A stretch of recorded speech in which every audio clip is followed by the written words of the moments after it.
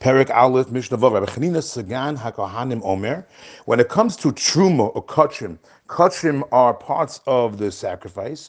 Those items are not allowed to become tamei. If they do become tamei, you have to burn them. The question of our Mishnah is, what if they were tamei, but they were a lower level of tumah? Could you increase the tumah? For example, we know that there's the highest level tumah, a dead body, avi avosa tumah, the father of fathers of tumah. If someone touches that, it becomes an abba tumah, which is still considered a source of tumah. Then it goes down to a rishon, a first level tumah. If someone comes into contact with a rishon, he becomes a sheni, a second level, and then there's a third level. And depending on what level it is, will have many ramifications and what items they can make tameh. So the question is, if let's say the kachim or the truma is a third or a second, could you make it a higher level tumah? Could you increase the tumah? We're going to see in Kodra Bechanina, you can increase it from a shlishi, a third level, to a sheni, a second level, and the Rekiva will show that you can even increase it from a third all the way up to a first. Rabbi Chanina Sagana Kohanim Omer, Rabbi Chanina, who was the administrator of the Kohanim, he was like the deputy of the Kohen Gadol. He said, "Mayhem shel Kohanim, from all the days."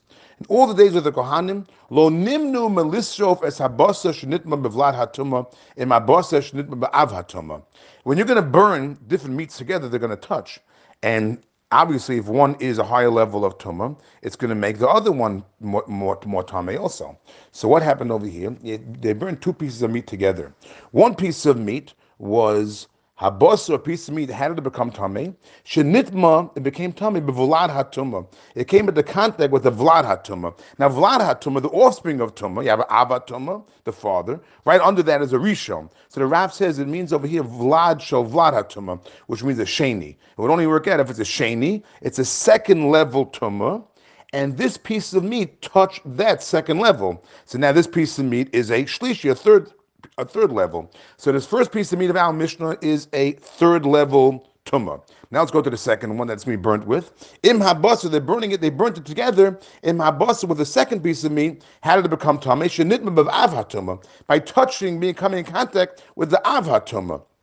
So that was a rishon. So you're burning together a shlishi with the rishon. So when the shlishi is going to touch the rishon, anything that touches the rishon will become a sheni, a second. So now the shlishi jumps up from a third to a second. So Rabbi Chanina said, you see, you could do that. He did this. Afapi, even though shemosifin tumah al tumaso, even though they're increasing the tumah from the tumah that it had in the first place. So you went from a 3 to a 2. So you could do that. Host of Rabbi Akiva went even further. He said, I'm going to show you can even go from a 3 to a 1. Because in all the days of the Kohanim, lo nimnu melahadlikas hashemen, they would take oil that was truma oil, which was tamei, they had to burn it. Shenifsal, it was disqualified. Now, why are they calling it disqualified? Because we're going to see that it's a third level tumah. A third level tumah can't make anything else tamei, so therefore it's considered disqualified. If it was a second level tumah, or it was a sheni, then it would say it was tamei, because it could still make something else tamei. So you had this third level oil that was truma that became tamei. How did it become tamei? Shenisal betvul yom. A tvul yom is a person who is tamei, who has to go to the mikveh to purify.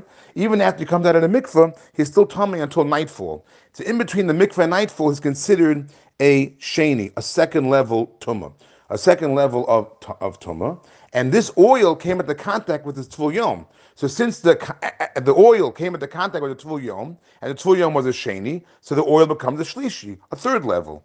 Right? You go down from 2 to 3. So this oil now is a shlishi, a third level. And what do they do with it? Even though the oil has to be burned, but the Kohanim can benefit while it's burning. So they burnt it by putting it in a lamp, so they can benefit from the light from the lamp.